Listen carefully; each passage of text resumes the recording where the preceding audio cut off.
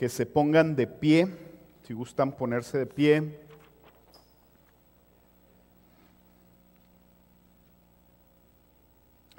Y vamos a leer de Apocalipsis capítulo 1, versos 4 al 8. Apocalipsis capítulo 1, versos 4 al 8. Lo voy a leer de la versión Nueva Biblia de las Américas. Nada más para que sepan de qué versión voy a estar leyendo el día de hoy. Y dice así Apocalipsis capítulo 1, versos 4 al 8. Juan, a las 7 iglesias que están en Asia, gracia y paz a ustedes de parte de aquel que es y que era y que ha de venir, y de parte de los 7 espíritus que están delante de su trono, y de parte de Jesucristo, el testigo fiel, el primogénito de los muertos y el soberano de los reyes de la tierra, al que nos ama y nos libertó de nuestros pecados con su sangre e hizo de nosotros un reino, sacerdotes para Dios su Padre. A Él sea la gloria y el dominio por los siglos de los siglos. Amén. Él viene con las nubes y todo ojo le verá, aun los que le traspasaron, y todas las tribus de la tierra harán lamentación por Él. Sí, amén. Yo soy el Alfa y la Omega, dice el Señor Dios, el que es y que era y que ha de venir, el Todopoderoso. Y voy a leerles esta parte que viene un poquito después. Dice, el que tiene oído, oiga lo que el Espíritu dice a las iglesias. Esta es la palabra del Señor, y el Señor habla por medio de su palabra a las iglesias, y específicamente a iglesias locales como Misión de Gracia, y en este día nos está hablando por medio de este texto. Vamos a orar. Bendito Señor, tú eres el Alfa y la Omega. Señor, tu Hijo Jesús es el que vino y por medio de su sangre compró la iglesia. Qué gozosos nosotros de haber sido agregados a ella. Y el día de hoy queremos pedirte precisamente eso. Abre nuestros oídos, Señor. Bendito Padre, abre nuestros oídos. Espíritu Santo, abre nuestros oídos. Queremos oír lo que tú tienes para tu iglesia y para tu iglesia aquí en Misión de Gracia y en este día en particular. Queremos, Señor, rogarte que prepares los corazones de cada uno de nosotros, que seamos afectados. Es tu palabra, Señor. Bendito seas, alabado seas por los siglos de los siglos. Amén y amén. Si gustan tomar asiento. Y hay una iglesia universal del Señor y hay iglesias locales. La iglesia universal del Señor se reúne cada primer día de la semana y es glorioso pensar por un momento que ha habido reuniones desde hace horas, una tras otras, y millones de personas se juntan y alaban al Señor y lo exaltan y escuchan de su palabra. Y el Señor tiene un amor por la iglesia local. Esta iglesia universal se divide en la iglesia local. Aquí es donde el Señor nos ministra. ¿Por qué nosotros les recomendamos constantemente no estén oyendo predicaciones de otros lugares? Porque el Señor le habla a Misión de Gracia por medio de las predicaciones que hay aquí. Esta es la dirección que el Señor está trayendo a Misión de Gracia y a otras iglesias aquí en El Paso y en Estados Unidos y en otros países. Trae otra dirección siempre basada en su palabra. El Señor ama su iglesia y su iglesia ha pasado por muchas cosas. Desde que empezó la iglesia en el primer siglo ha tenido tiempos de paz y tiempos de persecución. En medio de todo eso los dejaban tener su religión a los judíos y después a la iglesia de Cristo le permiten mantener eso, hasta que vino Nerón en el año 60 y tantos después de Cristo, y empezó una persecución detrás de la iglesia, pero hubo un dirigente romano llamado Domiciano, que entre el año 51 y 96 que vivió, los últimos años de su vida, persiguió a la iglesia porque él decía: yo soy Dios y el que no me alabe a mí va a pagar las consecuencias. Y es una de las persecuciones más fuertes que tuvo la iglesia de esos tiempos. Bueno, el apóstol Juan, que escribe Apocalipsis, era parte de una de esas iglesias, de la iglesia de Éfeso, y finalmente él, el apóstol Juan, enamorado de la iglesia local, cuidando la iglesia local, bendiciendo y trayendo la palabra del Señor, les decía a todos: no doblen rodilla delante de Domiciano. Él no es Dios. Nosotros tenemos un Dios que es todopoderoso, y por eso lo toman y lo desterran y lo mandan a una isla que estaba lejos de Éfeso. En esta isla que estaba llena de piedras, los ponían a hacer trabajos pesados. Y no me puedo imaginar a alguien que amaba tanto la iglesia ser arrancado de esa manera. Nosotros podemos ver en su ejemplo y en el ejemplo del apóstol Pablo. Acabamos de ver la carta a los tesalonicenses, donde dice: yo quiero estar en medio de ustedes, yo quiero bendecirlos, yo quiero abrazarlos y traer palabra de crecimiento. Y ese era el amor de los apóstoles por la iglesia local. Y el apóstol Juan, desterrado en la isla de Patmos, estaba un día y el Señor Jesús se le aparece. Y de eso vamos a hablar el día de hoy. Estamos hablando de esto en medio del contexto de una serie de predicaciones que se llama Apasionados por la Iglesia. En la predicación anterior se nos habló de cómo debe de ser nuestra conducta en la casa del Dios vivo. Y en esta ocasión el propósito de la predicación es: la pasión de Cristo por su iglesia se muestra claramente en la manera en que la conoce, la edifica y la prepara para vencer en Él. El título de mi predicación es: el que nos conoce nos dará la victoria. Y voy a tocar 3 puntos, y el primer punto es: Cristo entre nosotros, con nosotros y en nosotros. El segundo es el amor por la iglesia local, y el tercero: solo en Él tendremos victoria. Y quiero empezar por preguntarles: ¿qué pensarías si empezáramos a anunciar ahorita, nuestro pastor que pasó a dar los anuncios dijera: por cierto, este martes va a estar Jesús aquí en la iglesia? Vamos a anunciarlo por Facebook, vamos a anunciarlo de varias maneras. ¿Qué pensarías tú de eso? Algunos dirían: pues sí va a estar, o sea, pues el Señor está aquí, ¿verdad?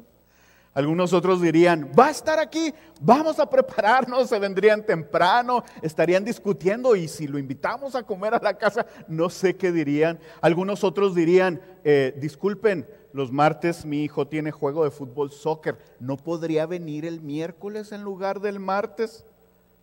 No sé qué diría el paso, no sé cuántos vendrían y cuántos no vendrían. Algunos estarían muy gozosos, todos quisiéramos verlo. Pero dice la palabra que Juan, cuando estaba en esa cueva, en la isla de Patmos, oyó su voz, y cuando volteó, dice, cayó como muerto. Este es el apóstol Juan. El apóstol Juan conocía a Jesús, había caminado con Él, había sido su discípulo. El apóstol Juan fue el que cuidó a la mamá del Señor Jesús cuando Jesús fue crucificado en la cruz. El apóstol Juan fue el que se recostó en el pecho del Señor Jesús cuando estaban en la última cena. Si alguien conocía al Señor Jesús, era el apóstol Juan. Y he aquí que estaba el apóstol Juan en la isla de Patmos. Y de repente dice que oye su voz. Dice que oye su voz como un rugir de agua. Y que voltea a ver y que lo ve deslumbrante, con una túnica blanca, con algo aquí de oro. Sus ojos como fuego, sus pies refulgentes, voltea y lo ve y él cae como muerto.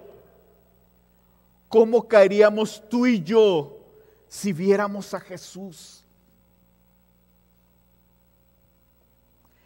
Y el Señor Jesús le dice: escribe un libro, en un libro lo que ves, y envíalo a las 7 iglesias. Envíalo a Éfeso, a Esmirna, a Pérgamo, a Tiatira, a Sardis, a Filadelfia y a la Odisea. El deseo del Señor Jesús era: yo vengo a cuidar a mi iglesia. Este es el último libro que tenemos en la palabra. Y este libro era a las iglesias locales. ¿Por qué 7 iglesias? Porque el número 7 en la palabra representa lo completo.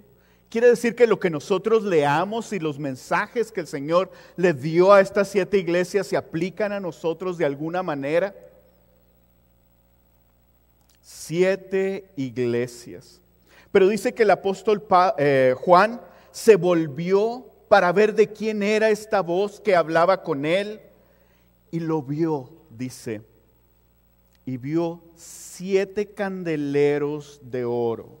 Y estaba el Señor Jesús con esta imagen impresionante, y dice que en su mano derecha tenía 7 estrellas. Su voz como el ruido de muchas aguas. Y cuando lo vi, dice el apóstol Juan, caí como muerto a sus pies. Y él puso su mano derecha sobre mí diciendo: no temas. Cuando oigo palabras así de mi Señor Jesús, digo: qué cercano. Él es el Dios todopoderoso. Sus ojos, dice que parecían de fuego. Él es perfecto, completamente santo. Por eso cae Juan delante de él. Y cuando cae viene el Señor Jesús y toca su hombro y le dice: no temas, Juan. No temas. Yo soy, le dice Jesús, el primero y el último. Yo soy el que vive y estuve muerto, pero ahora estoy vivo por los siglos de los siglos y tengo las llaves de la muerte y del Hades. Juan sabía perfectamente quién era. Llevaba años y años, llevaba 60 años predicando al Señor Jesús. Llevaba 60 años diciendo: Él vive, Él reina, Él es la cabeza de la iglesia. ¿Por qué habría caído como muerto? Quiero decirte que aunque el apóstol Juan conocía bien y mejor que otros al Señor Jesús, cuando lo ve en todo su esplendor, como el Dios resucitado, no pudo más que caer. Y quiero comentarte algo. Parte de lo que el Señor Jesús traía a las iglesias era ánimo en medio de tribulaciones. Tribulaciones como muy probablemente nosotros nunca hemos de pasar. El Señor Jesús quería decirles qué iba a pasar. Quería decirles de su cuidado y cómo amaba la santidad en la iglesia. Pero ¿saben una cosa? Si el apóstol Juan, que lo conoció tan cercanamente, al ver su grandeza y su majestad, cayó como muerto, ¿qué sería de las iglesias al saber de él? Sí, oímos de Jesús, pero no tenemos muchas veces la magnitud de su grandeza y de su reinado. Él es el primero y el último, Él es el que vive. La última vez que el apóstol Juan lo había visto, era crucificado en una cruz. Y él sabía que vivía, pero verlo era completamente diferente. Escribe pues, le dice el Señor Jesús, las cosas que has visto y las que son y las que han de suceder después de estas. En cuanto al misterio de las 7 estrellas que viste en mi mano derecha y de los 7 candeleros de oro. Los 7 candeleros de oro representan estas 7 iglesias. Y quiero decirte que el Señor Jesús, como lo vamos a ver en un momento más, conocía a detalle cada iglesia. El Señor nos conoce perfectamente como ni nosotros nos conocemos. Y en medio de que el Señor conocía perfectamente a cada iglesia, aquí nos muestra cómo la ve Él. Dice, para el Señor Jesús, una iglesia es un candelero de oro, una lámpara alta, hecha de puro oro, en donde en la parte de arriba hay luz. Esta lámpara está hecha para iluminar todo. Y la única referencia en la que nos podemos acordar es en el templo del Señor, en donde había nada más 3 utensilios de oro y uno de ellos era un candelero. Y ese candelero era el único que iluminaba adentro de este santuario. Esa es la función de la iglesia. Y cuando dan las instrucciones a los que iban a construir este candelero en el Antiguo Testamento, dice, haz el candelero con 34 kilogramos de oro. No es un candelero cualquiera. Es un candelero que tiene peso. Es un candelero que tiene mucho valor. Es un candelero perfectamente acabado. Y es un candelero que en su material representa la pureza. ¿Sabes cómo ve el Señor Jesús a su iglesia, a Misión de Gracia? ¿Sabes cómo la ve? Él la ve como un lugar para dar luz, la luz de Jesús.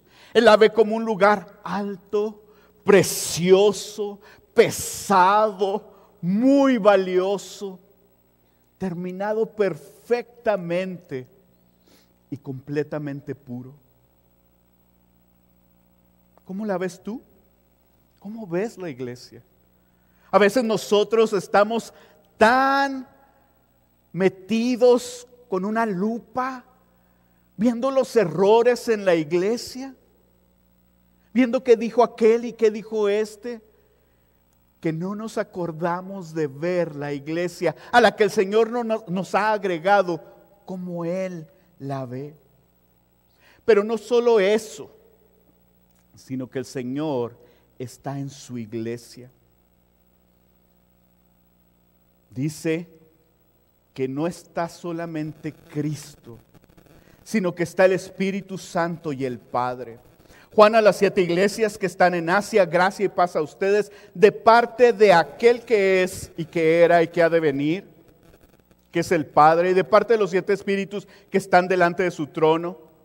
Este es el Espíritu Santo. No hay muchos espíritus, el número 7 representa algo completo, es el Espíritu perfecto del Señor, el Espíritu Santo. Y de parte de Jesucristo, el testigo fiel, el primogénito de los muertos y el soberano de los reyes de la tierra, el Padre, el Hijo y el Espíritu Santo hablando a su iglesia.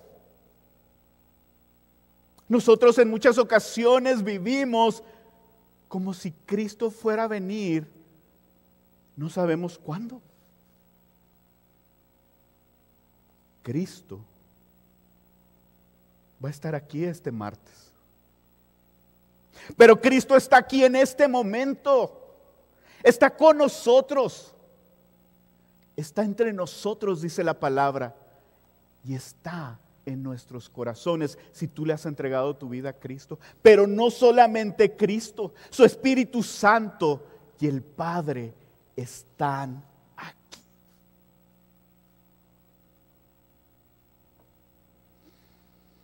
Yo soy, termina nuestro texto en el verso 8, el Alfa y la Omega, dice el Señor Dios, el que es y que era y que ha de venir, el Todopoderoso. El Señor Jesús nos recuerda las palabras donde dice, las puertas del Hades, dice, sobre esta roca, dice el Señor Jesús, edificaré mi iglesia. Sobre Jesucristo está edificada la iglesia y las puertas del Hades no prevalecerán contra ella. No hay nada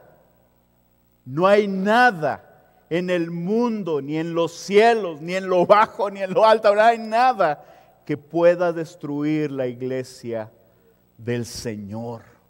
Y esa es nuestra paz. El Señor no nos ha dejado solo. Y probablemente eso era lo que pensaban algunas de las 7 iglesias en medio de la tribulación, porque ya habían pasado 60 años de la muerte de Cristo. Voy a leerles esta cita del autor Edmund Clowney. Dice, la unión con Cristo es la doctrina central de cómo Dios mora con nosotros. Esa unión es obra del Espíritu Santo enviado desde el trono de Cristo en gloria. No solo estamos unidos a Cristo como nuestro representante que vive, muere y resucita por nosotros, también estamos unidos a Cristo vitalmente por la presencia de su Espíritu. No nos ha dejado huérfanos. No nos ha dejado huérfanos. Él viene a nosotros y mora entre nosotros, en nuestros corazones y en nuestras reuniones como su iglesia. Solamente eso debería de darnos una perspectiva completamente diferente. Es decir, vamos a la iglesia. Yo no sé cómo es en tu casa. Yo me acuerdo cuando mis niñas estaban chiquitas y era, córrele, se nos está haciendo tarde, dale una peinada, tráeme esto, ponte lo otro. Así era, vamos a desayunar, ya no hay tiempo, córrele, órale. Necesitamos sentarnos y meditar en estas cosas con nuestras familias. El Señor Jesús está aquí para cuando nosotros llegamos. Y no está aquí por estas 4 paredes. Está aquí por su iglesia. Ya pasaron 2000 años de que el Señor Jesús murió. ¿Cómo está tu ánimo? ¿Lo conoces más el día de hoy que cuando le entregaste tu vida? ¿Para ti es más majestuoso y más real en tu vida? Tu gozo está en saber que en el corazón de Dios, el Padre, el Hijo y el Espíritu Santo, está su iglesia. Esta es su iglesia.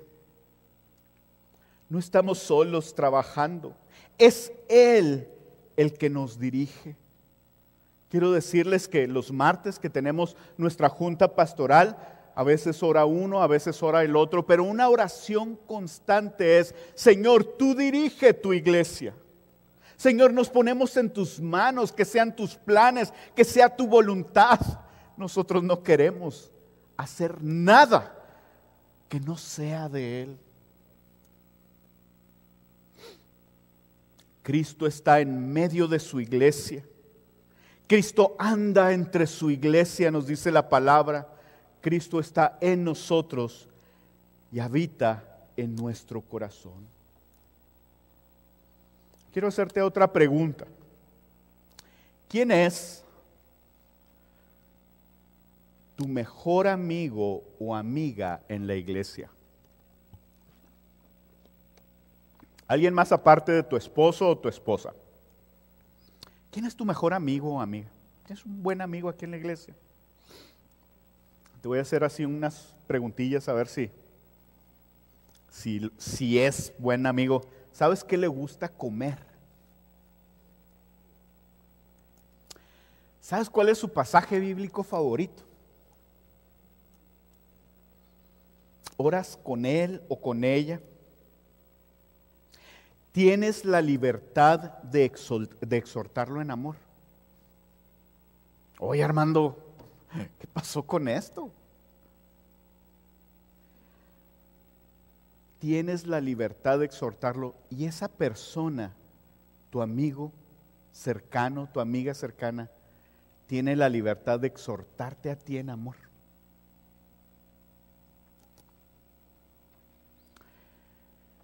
Tener una amistad cercana es una bendición, el cuidado, el ser bendecido, el ser apreciado.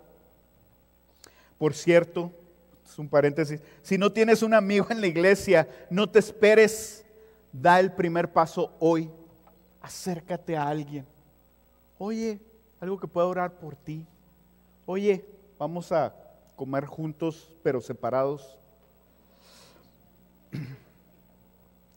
Cristo no es un CEO o un dirigente de una gran corporación de beneficencia.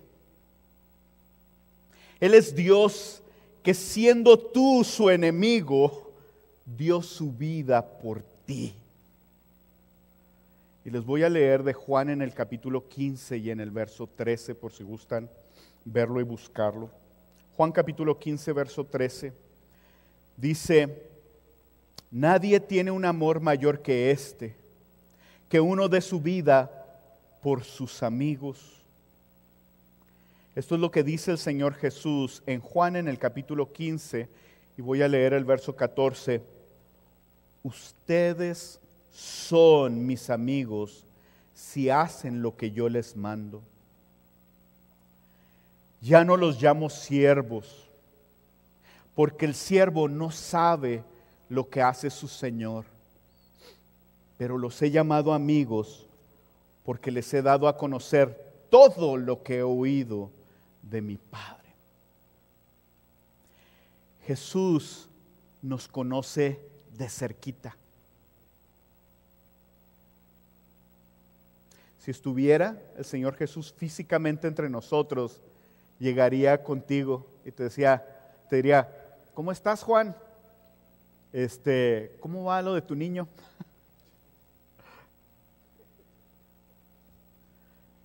Te diría, ¿sigues batallando con eso, Arturo? Te diría, no te asustes. Te tocaría en tu hombro y te diría, soy yo, Cristo.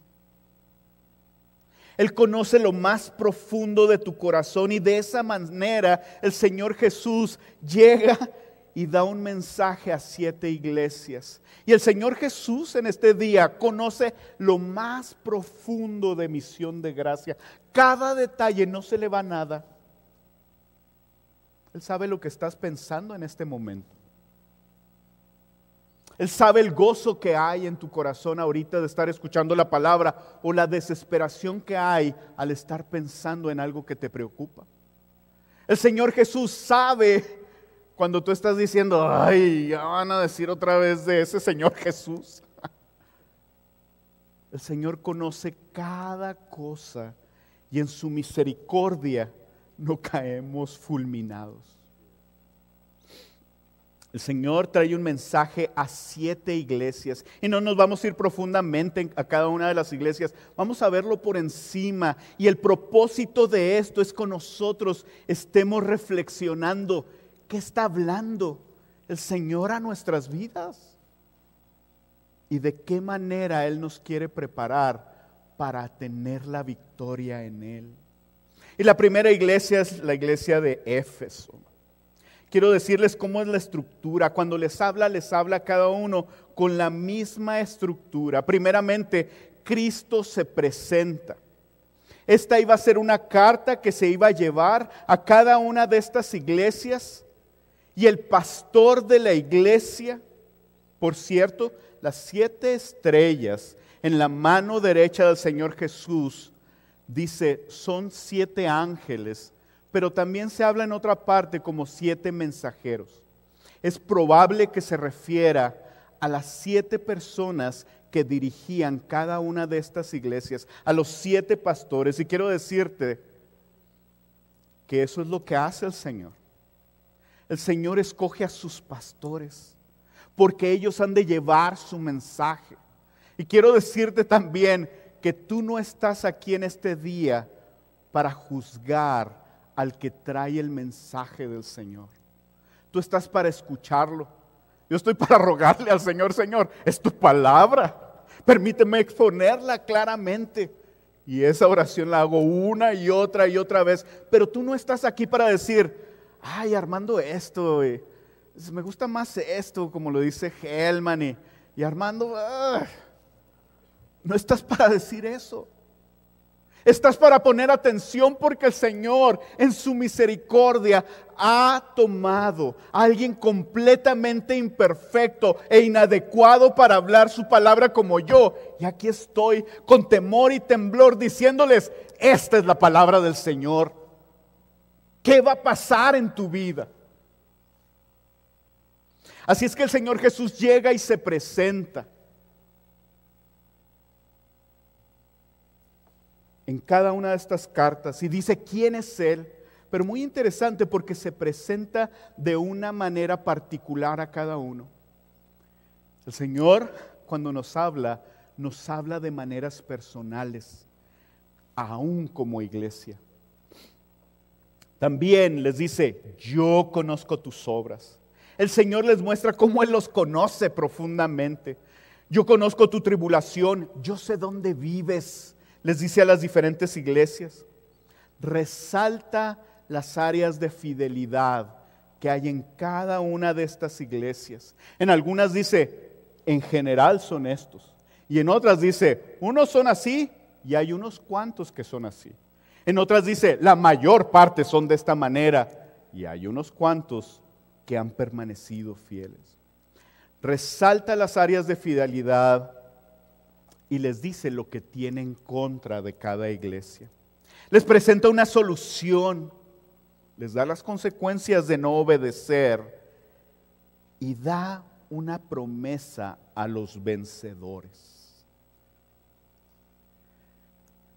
Yo quiero decirte que si el Señor Jesús está hablando el día de hoy a su iglesia, eso es algo glorioso. Eso es algo glorioso. Y el Señor nos trae exhortación y nos trae mucho ánimo. ¿Por qué? La verdad es que no nos va a decir el Señor cosas, creo yo, que no sepamos. El Señor nos va a decir qué podemos hacer y nos va a decir que en Él todas las cosas son posibles. Y eso es glorioso. Para la iglesia de Éfeso, empieza a decirles cosas bien gloriosas. Yo conozco tus obras, tu fatiga, tu perseverancia, que no puedes soportar a los malos y has sometido a prueba a los que se dicen ser apóstoles y no lo son. Y los has hallado mentirosos. Tienes perseverancia, has sufrido por mi nombre y no has desmayado.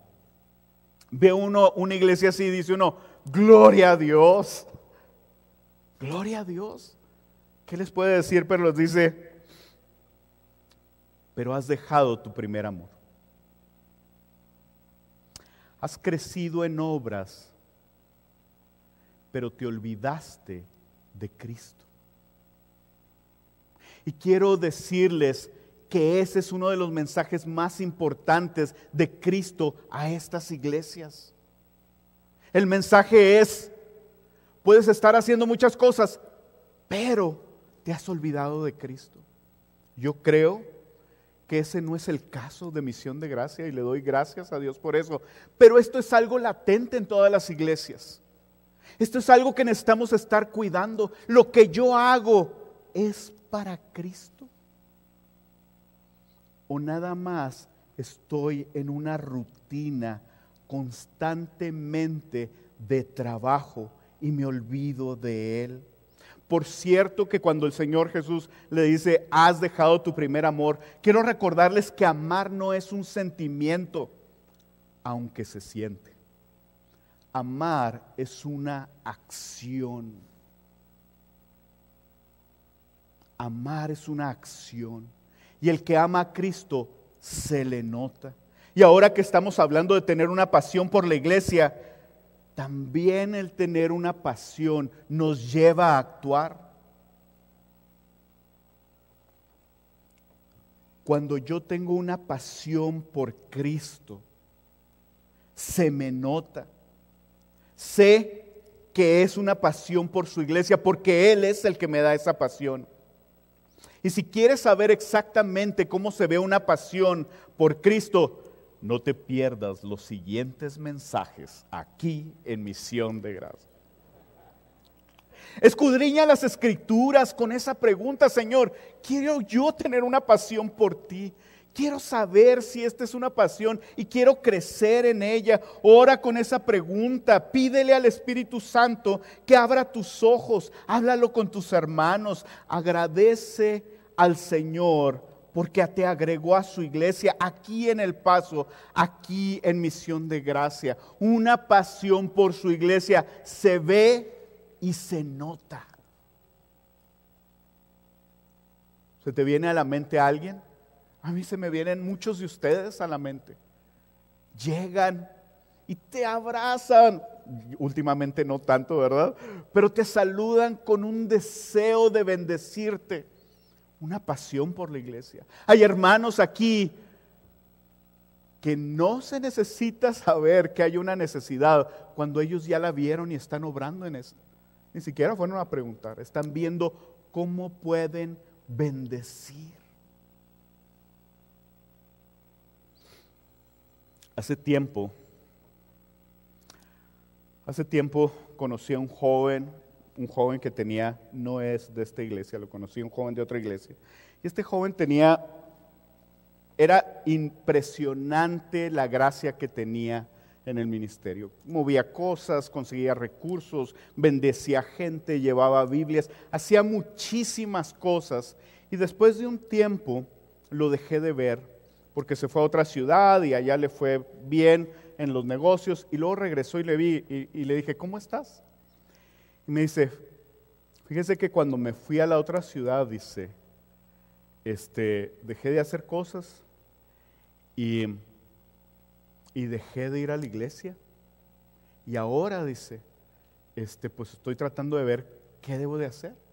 Me acuerdo que le dije a este joven, muy bien, le digo, este es un tiempo de empezar a ir a la iglesia. Siéntate, escucha los mensajes, deleítate en conocer a tu Señor. Y me dice, no, necesito volver a trabajar, necesito volver a hacer cosas. Como si hacer las cosas le dieran a él esa pasión por la iglesia. No, es nuestro conocer a Cristo y es nuestro ver a Cristo y es nuestro agradecimiento a Él por ser agregados a su iglesia que nos da esa pasión por Él, por la cual podemos empezar a hacer obras. Las cosas no son al revés. Hay dos de estas iglesias a las que no les marca absolutamente nada en contra de ellos. Es la iglesia de Filadelfia y la iglesia de Esmirna. Pero a la iglesia de Pérgamo, esta era una iglesia rodeada del mundo. Un lugar lleno de templos paganos de todos tipos. Y le dice, y tú has sido fiel aún cuando algunos habían muerto. Los describe de una manera bien tremenda. Dice, yo sé dónde moras, dónde está el trono de Satanás. Guardas fielmente mi nombre y no has negado mi fe, aún en los días en que Antipas, mi testigo, murió. Mi siervo fiel que fue muerto.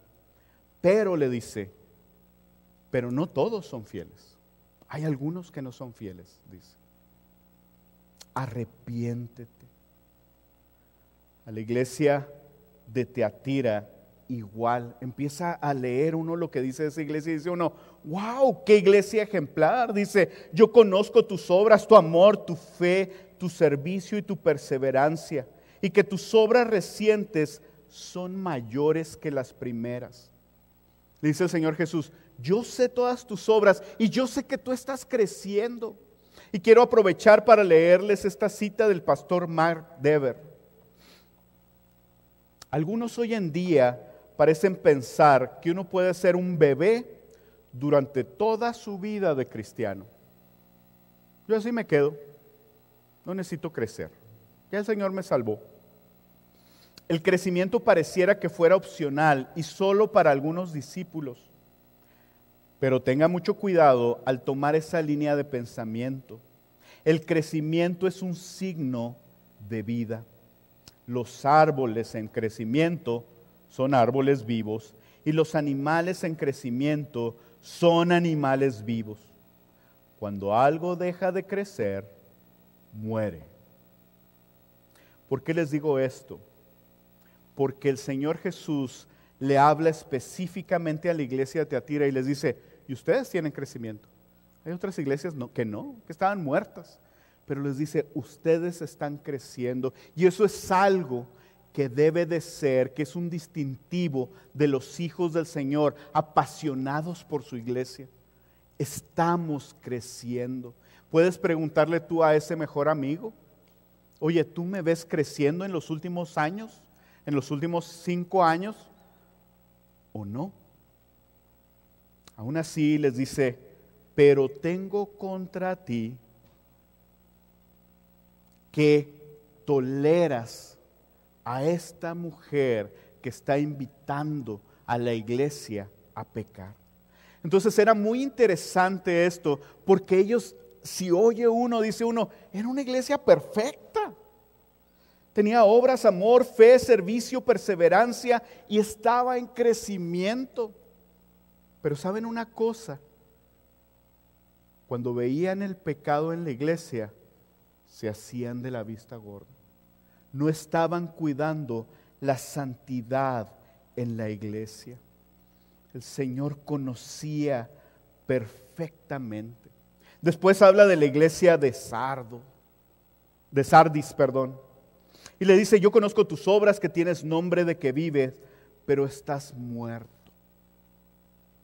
Esta iglesia, decía una persona con estudios de arqueología, decía, esta iglesia era muy interesante, porque en las excavaciones que hicieron de los lugares donde se reunía la iglesia, tenían cruces, pero tenían también el símbolo del emperador, que era un león, y tenían otros símbolos de dioses paganos. Esta iglesia mezclaba todo y estaban muy bien. No, yo voy a la iglesia y a mí me va muy bien, voy los domingos, me la paso muy padre, durante la semana, o sea, no pasa nada. Esto hace 2000 años y ahorita es algo muy peligroso para las iglesias. Cuando la iglesia se parece tanto al mundo que no hay una diferencia. Por eso les dice el Señor Jesús, tú crees que estás vivo, realmente estás muerto. Finalmente, le habla a la iglesia de Laodicea. Dice, yo conozco tus obras, que ni eres frío ni caliente. Ojalá que fueras frío o caliente, pero eres tibio, le dice. Nosotros vivimos en una ciudad con clima extremo. En verano queremos un vaso y ustedes pensarán de qué es, lleno de hielos, y te lo tomas bien rico.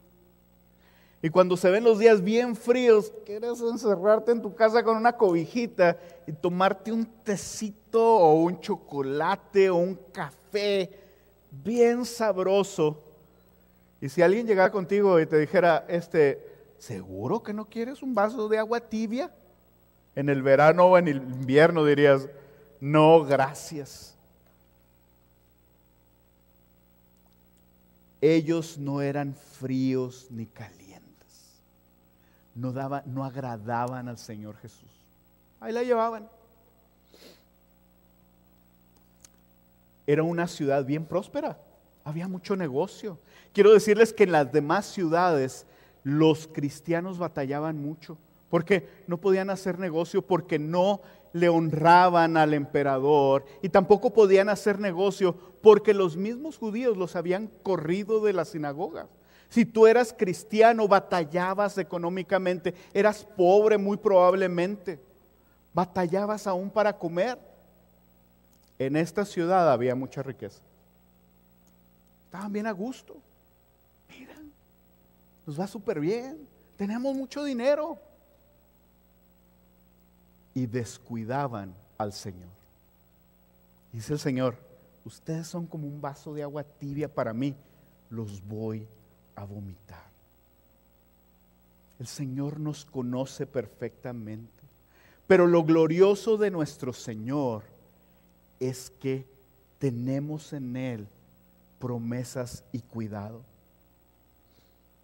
A la iglesia de Esmirna le dice: tú eres pobre para el mundo. Muy probablemente con estas situaciones que estaban pasando entre los cristianos, dice: pero tú eres rico en Cristo Jesús. A mí me bendice mucho y pensé mucho en eso de qué sería el Señor Jesús corporalmente en un martes de oración. Y yo lo puedo ver sentado con alguno de nosotros, con alguna hermanita que está batallando económicamente a lo mejor, poniéndole su mano, diciéndole: yo sé que estás batallando, pero yo soy Jesús. Él es el dueño de todo. Y yo sé, probablemente le diría el Señor Jesús, que has dejado todo por mí y has invertido en el lugar correcto. A los de Filadelfia les dice: todos les han cerrado las puertas, pero yo jamás te voy a cerrar la puerta. Los judíos, aún algunos familiares, ¿tú has pasado por esto en alguna ocasión?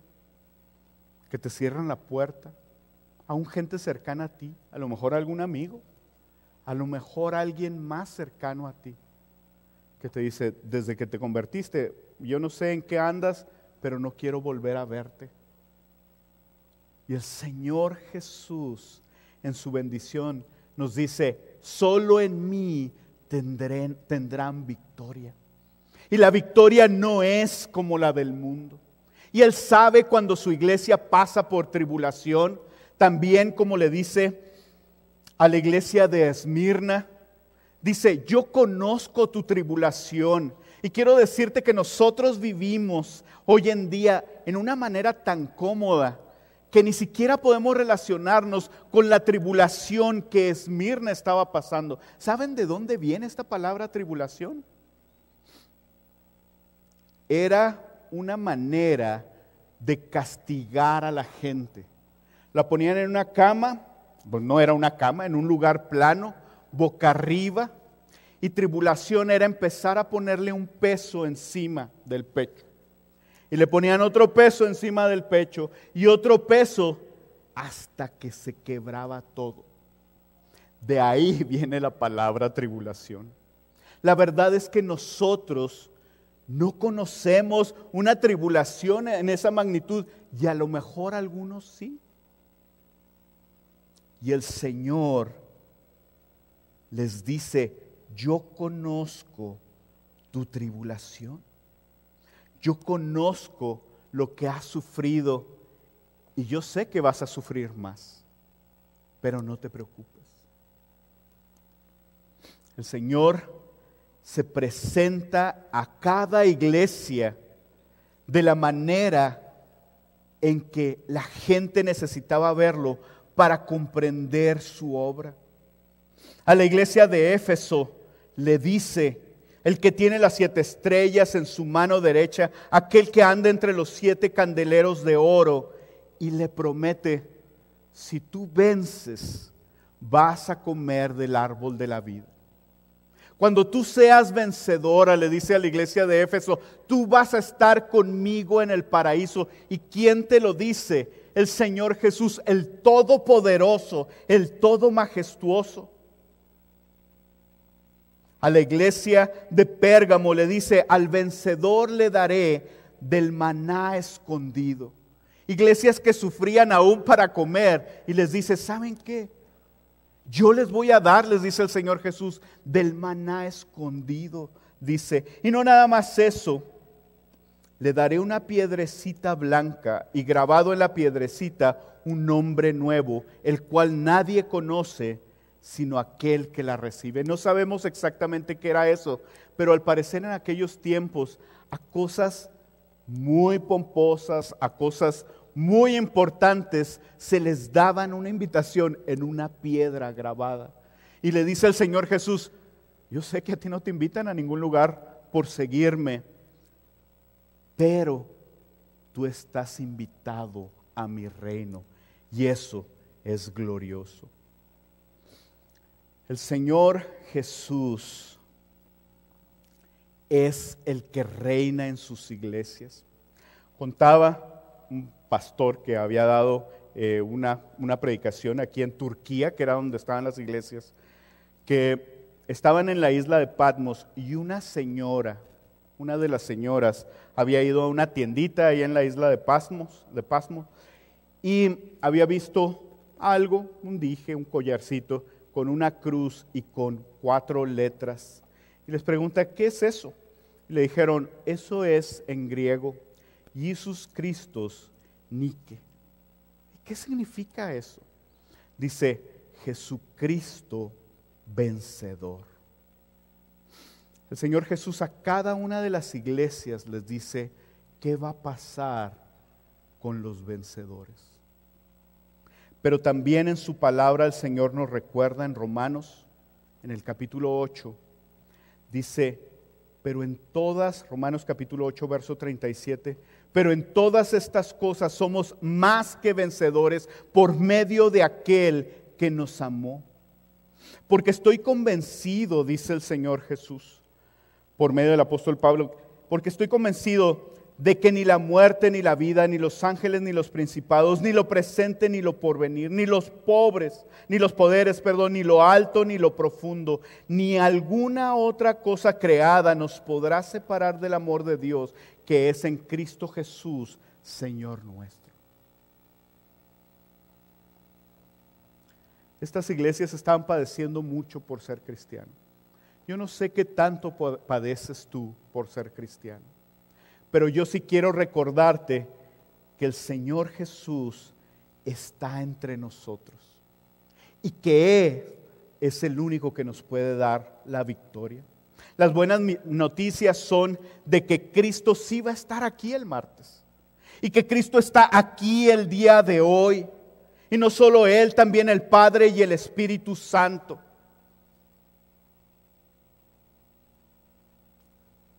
Y yo quiero preguntarte, ¿tú eres amigo de Cristo? ¿Haces lo que Él manda? ¿O quizás has preferido las riquezas, el trabajo, el estatus?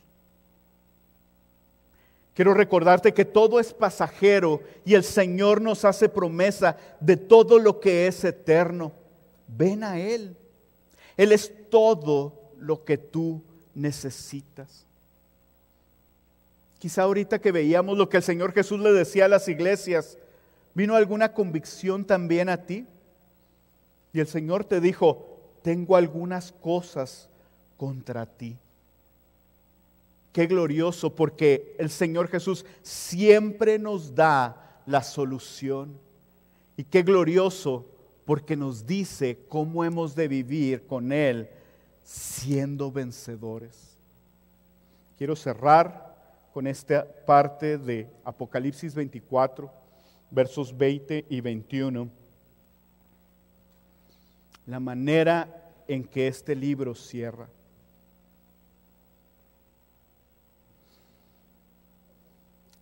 Apocalipsis capítulo 24, versos 20 y 21 dice: el que testifica de estas cosas, el Señor Jesús, dice: sí, vengo pronto.